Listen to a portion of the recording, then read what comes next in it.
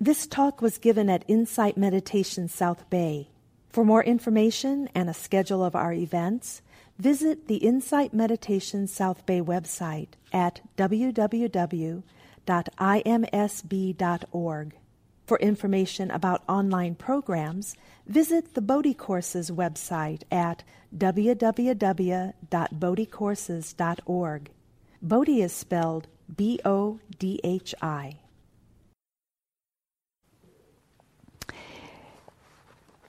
This talk is the second part of a 7-week teaching on the 7 factors of awakening, and investigation is the topic.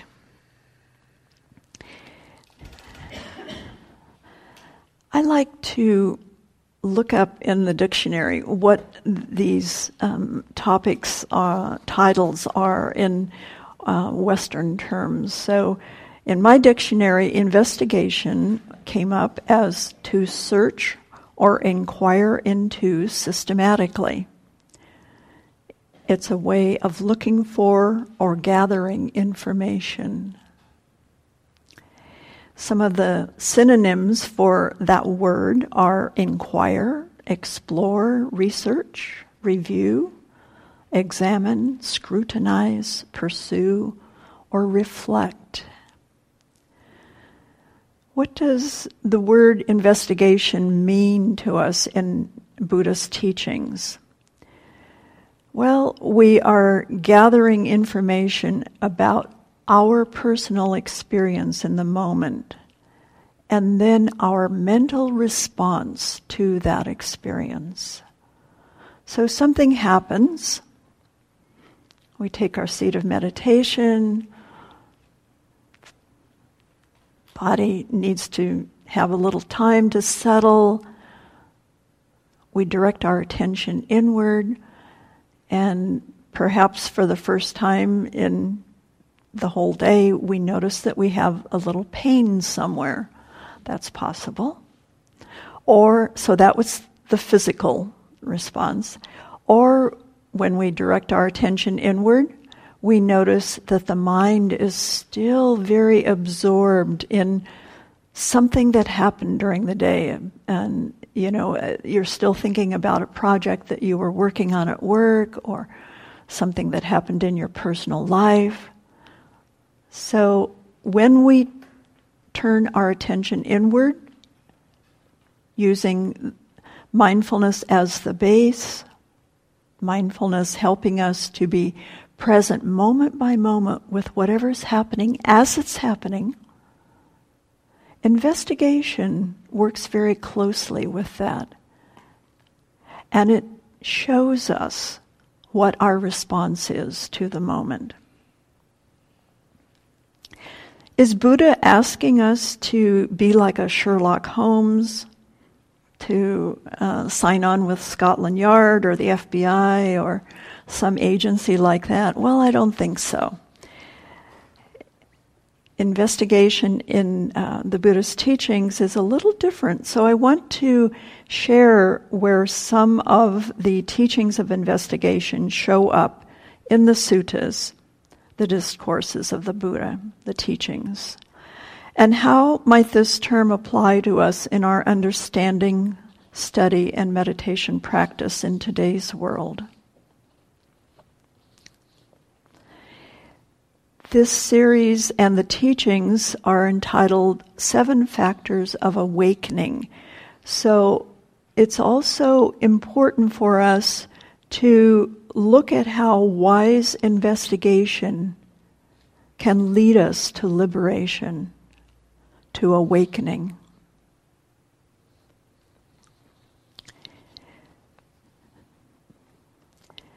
In the middle-length discourses, Sutta 118, it refers to the fulfillment of the 7 enlightenment factors. This is the Buddha teaching. Bhikkhus, on whatever occasion a bhikkhu is a monk, on whatever occasion a bhikkhu abides contemplating the body as a body, ardent, fully aware and mindful, having put away covetousness and grief for the world. On that occasion, unremitting mindfulness is established in him. On whatever occasion unremitting mindfulness is established in a bhikkhu, on that occasion the mindfulness enlightenment factor is aroused in him, and he develops it, and by developing it, it comes to fulfillment in him. So mindfulness is the foundation for all of the other factors of awakening. I'm going to demonstrate that a little bit later. Mindfulness enables us to remain aware of each of the energizing factors and each of the calming factors in this series, in this cycle of teachings, and to discern whether or not energy or calm is best suited as a beneficial response to whatever we're experiencing.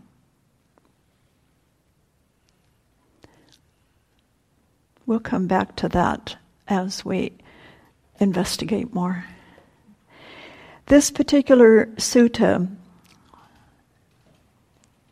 goes on to speak about the investigation factor. The sutta actually addresses each of the 7 factors. I have just read the one on mindfulness. Next, I want to read the one on the investigation factor. Abiding thus mindful, he, meaning a bhikkhu, investigates and examines that state with wisdom and embarks upon a full inquiry into it. On whatever occasion, abiding thus mindful, a bhikkhu investigates and examines that state with wisdom and embarks upon a full inquiry into it. On that occasion, the investigation of states, enlightenment factor, is aroused in him, and he develops it, and by developing it comes to fulfillment in him. That's kind of a lot to grasp all at once. So the sutta goes on to the next factor of energy, which is the topic for next week, which comes about after one has engaged with the investigation factor. Since each factor in the teaching leads to the next, there is a causal relationship to their occurrence. So we'll see how this unfolds in the coming weeks with each speaker.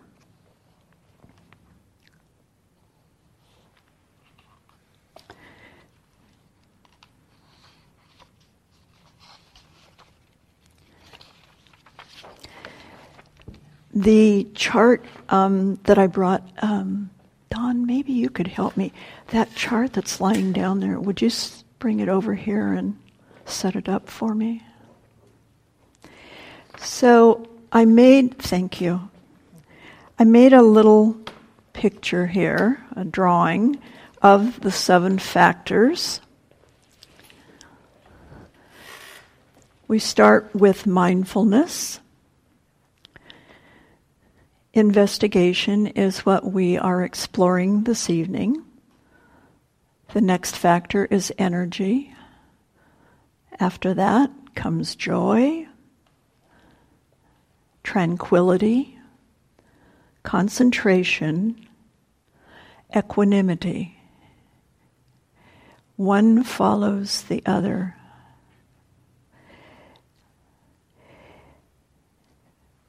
The factors from this segment are the energizing factors. Investigation, energy, and joy. When we experience those, they arouse our energy, right? When we experience tranquility, concentration, and equanimity, we are calmer, so they help to calm the mind. What I mentioned earlier about at any given time we have an experience, and then with investigation, it's like, what is called for here? Do I need more arousing energy to be with this moment? Or do I need more calming energy to be with this moment? So we notice what the mind is doing. So again, mindfulness is the base. And it has an influence on each of the other factors. The factors are a balance of stillness and motion. Stillness and motion. That's just like the breath. If you notice very carefully, that's what the breath is doing. It's coming in and it's subsiding out. Stillness and motion. So it's quite apparent that investigation is an energetic or active element, since we are aroused when we investigate something. I'm going to, okay, so I drew another little circle in the center here. What I find for myself is when I am strongly endeavoring to make something go my way, my whole head, my whole body, my mind is very constricted. And so I think, just for demonstration purposes, that when I am in a place of being adverse to something that is happening, or strongly attached to wanting it to continue, I am restricting myself. I am constricting myself. So I feel as if when I am caught in the web of craving and clinging to something, my span of investigation narrows. I can feel it in my body. I can observe it in my mind that I have no space for really moving to any of these other factors. So this is just for demonstration purposes, that if I'm caught in craving and clinging, that I'm in a narrow space with regard to the whole the factors. So you can look at that yourself and see if that speaks to you at all. For naturally inquisitive minds, investigation can be an interesting practice, but it can also be overdone. According to Bhikkhu Analayo, he suggests that it's important to have a natural flow to our inquiry and to balance it with calming factors. So if I overdo on investigation, and we can do that, right? We get obsessed with something. Oh, yes, I want to find the solution to this. Or I really want to understand this part of the teaching. Oh, yes, or I really want my practice to deepen. I need to recognize that I am caught in a web. So what factor would help me if I can remember tranquility? If I can remember equanimity, it helps to soften and lessen that inquisitiveness that has just consumed me. So we can get stuck in our heads. You may know that, I know that. If we explore our experiences and responses in an unbalanced way. What helps us to get to the place of knowing tranquility, concentration, and equanimity? Well, that's why we meditate. Did anyone here notice a difference in your mental state, your physical state, from when you walked in until the time of our meditation? So that's personal feedback. That's direct knowing. Sometimes investigation is an internal and sometimes it's an external process. Bhikkhu Analayo suggests for an internal practice to add a quality of inquisitiveness to one's contemplation practice. It's a keenness to know. It can enhance the continuity of our mindfulness practice. So there are several practical ways we can use investigation to keep mindfulness strong. Simply asking ourselves quietly during our practice, is my experience changing?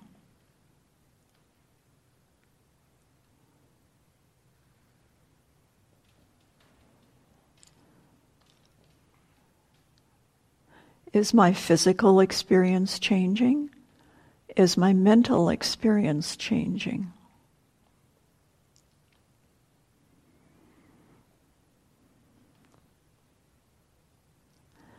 If we happen to be in a place of strong attachment to any part of our body, either because we think it's beautiful or because it's giving us some grief, we can ask ourselves, is this body meant to be permanent? We can even ask ourselves, where is my mind right now? This can be a very revealing mindfulness practice. Where is my mind right now?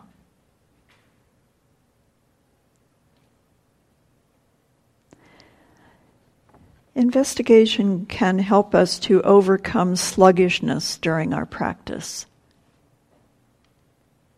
It sparks zeal and interest in the path because it's helping us understand the wisdom that applies to us.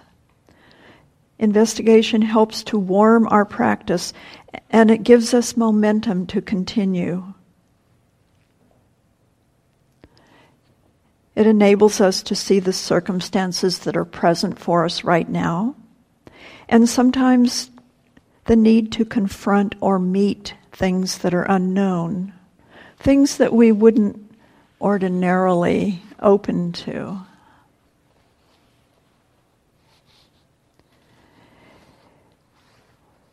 One of the most important principles of investigation is for us to know when we are encouraging unwholesome and when we are encouraging wholesome states of mind. Which one do you think we want to develop more? Wholesome states of mind. In case you weren't quite sure there for a moment. We nourish investigation when we distinguish between wholesome and unwholesome mental states. Investigation enables us to recognize when the mind is tending toward an unwholesome thought and the subsequent unskillful action that would come from that. In that moment, we can stop before we speak or act in a way that will cause distress for ourselves or for another. Ceasing unwholesome states nurtures the development of wholesome states. When wholesome states are cultivated, developed, and strengthened, they give rise to wisdom. So, what are some examples of unwholesome states? Certainly we can look at the precepts directly and get a very clear description. Killing, lying, taking what is not given, committing sexual harm, using substances that cloud the mind, or any mental state that causes suffering.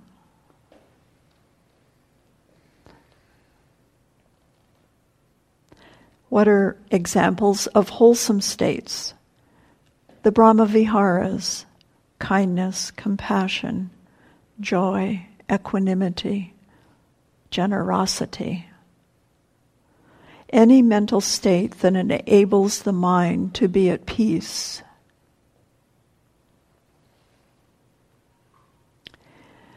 Once again, investigation of mental states helps us to see what needs to be released and what needs to be strengthened. In this regard, using investigation in our practice clearly shows what is causing our suffering and what we need to abandon to have peace of mind. Investigation is essential to destroying suffering.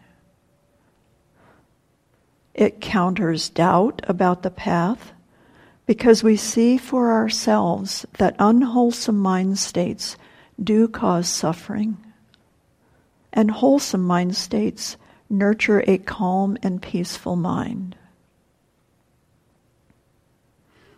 So mindfulness is a lens through which we see life as it happens, moment by moment.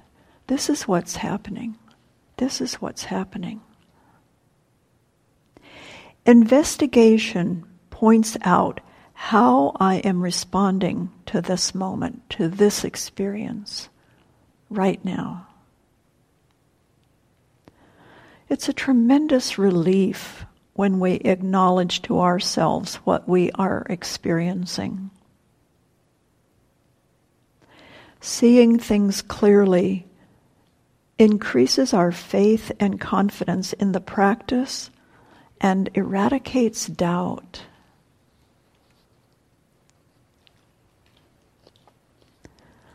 So once again, what are we investigating? The true nature of mentality and materiality. What does this mean? It means what is happening in my body, what is happening in my mind. If you were here last week for the talk that Janetti Murata gave on mindfulness, she gave a wonderful practice called STOP. I had never actually heard that. That was good. So, at any given time, if we want to not let ourselves get too far down that track of anxiety or worry or any of the unwholesome experiences, we actually stop. Just stop. Take a breath or two or three. So you can do this right now. Take a breath. Kind of let the mind have a little fresh air for a moment. So the S is stop. The T is take a breath. The O is observe. Observe your thought in this moment.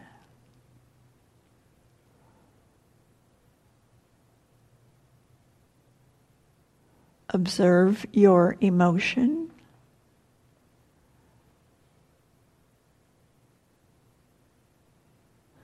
And observe your body.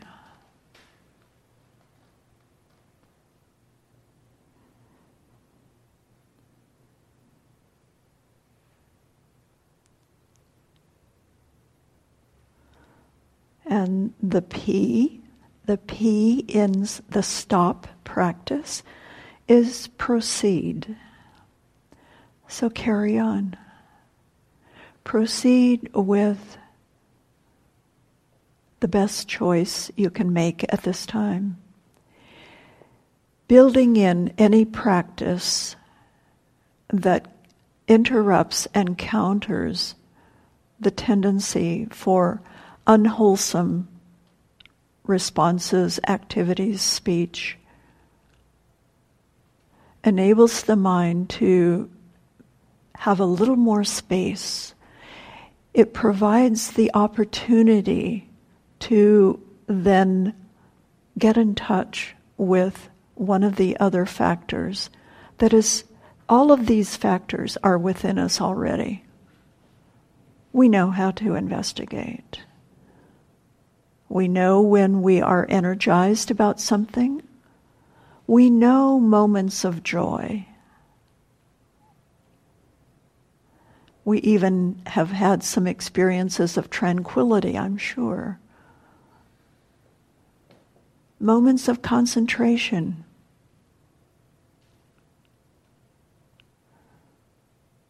Equanimity is a beautiful factor. We'll hear about that in a few weeks. These qualities and factors are not separate from us. They're available inside of us. When my mind is constricted in wanting something to be the way I want it to be, I'm not opening to the possibility of any of these other factors coming forward readily.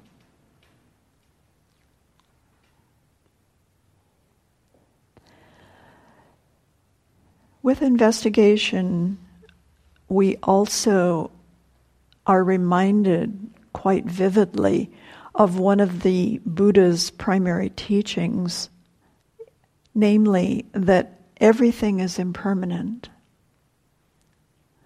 We see, when we turn our attention inward, we see these body sensations are changing every moment. My mind state, my thoughts, my emotions, they're changing.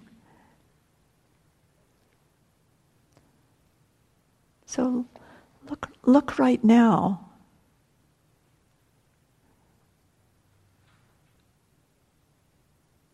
The thought you have in your mind right now, the emotional response, or the body feeling.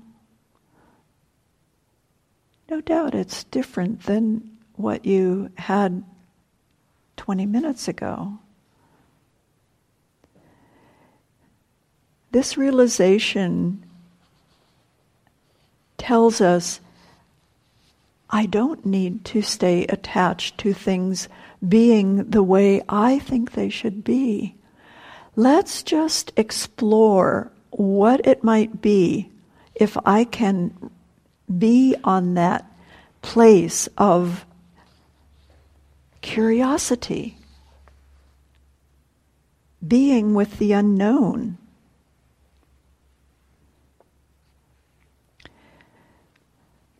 Once again, we come back over and over again to asking, what is my mind making of my experience right now?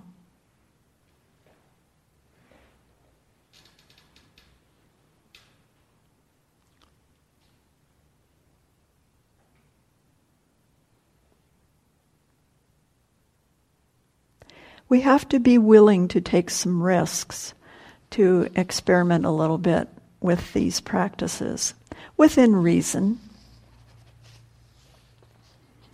It's almost as if we are looking at ourselves under a high-powered microscope. I don't think the scientists have yet figured out how to examine thoughts, right? I don't know. How objective can I be?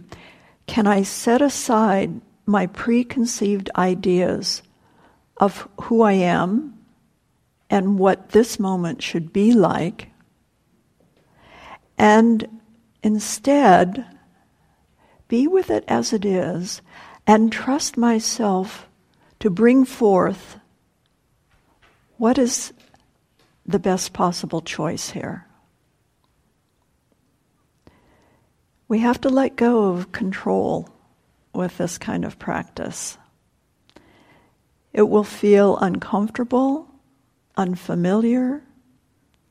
We have to be open to surprises. But the interest, energy, and curiosity of possibilities opens up a whole nother world for us. In that regard,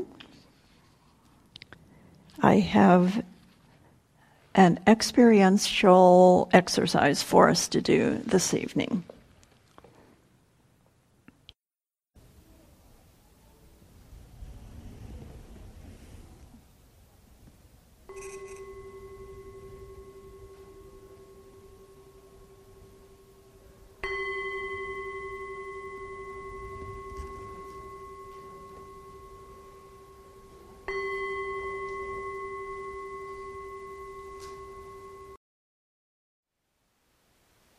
Thank you for listening.